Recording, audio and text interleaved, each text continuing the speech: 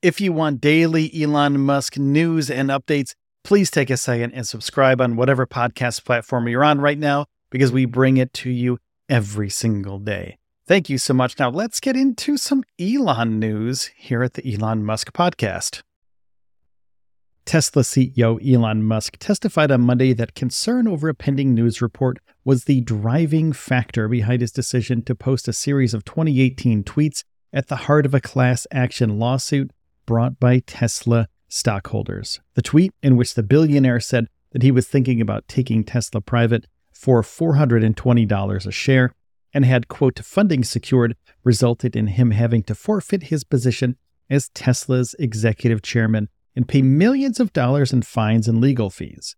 Musk had spoken to executives at the Saudi Sovereign Wealth Fund about the funding he would need to take Tesla private. However, it was anything but secured. During his testimony in a California courtroom on Monday, Musk stated that he was concerned that the Financial Times planned to report on August 7, 2018, that Saudi Arabia's public investment fund had acquired a 5% ownership take in Tesla. He said that it was concerning because this information was not public, and he believed that by tweeting about the potential buyout, he could ensure that all investors had access to equal information.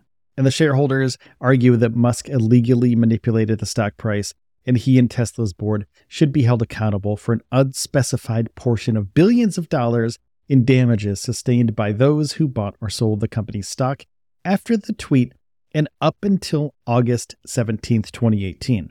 Musk said at the time he had already received a verbal, though unequivocal, commitment from the Saudi fund to finance a take-private deal. However, the Saudi's fund representative, Yasser Al-Ramayan, later denied through media reports and in a private text to Mr. Musk that funding was assured.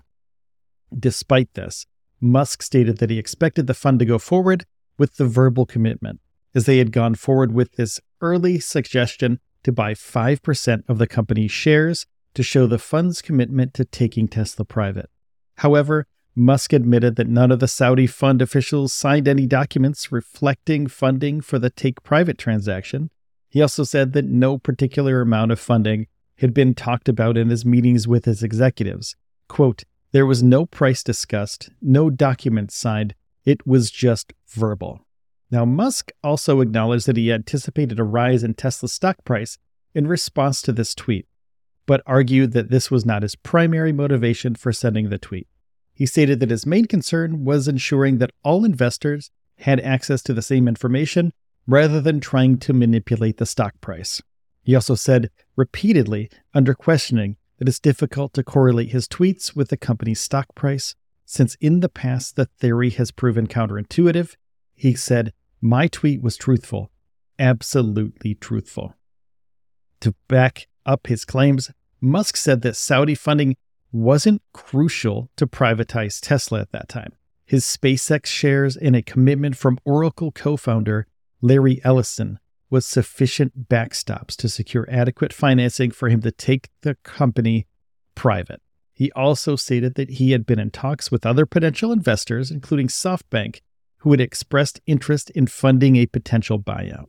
The lawsuit is ongoing, and it remains to be seen whether Musk's testimony will be enough to clear his name and that of the company.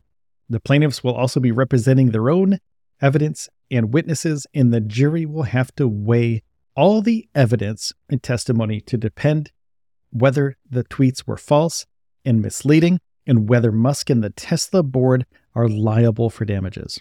The case is being closely watched by investors and analysts, as the outcome could significantly impact Musk, Tesla, as well as other broader tech industry people. Elon Musk may be passing on the torch to none other than YouTuber Mr. Beast, one of the most popular YouTube personalities in the world. And the question on everyone's mind is this the right choice? It all started with a tweet from Musk on December 19th, 2022. He asked his followers if he should step down as the CEO of Twitter and stated that he would abide by the results of the poll. The results were not in his favor, though, with over 10 million users voting in favor of him resigning from the position. And the poll saw 57.5 5% of followers or users voting yes.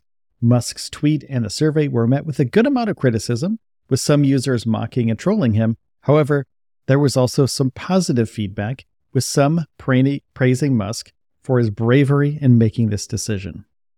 2 days later, on December 21st, 2022, Musk followed up with another tweet stating that he would resign as CEO as soon as he found someone foolish enough to take the job. He also stated that after that, he would just run the software and servers team. This was after the conclusion of the voting poll, with the result ultimately being that he should give up the title.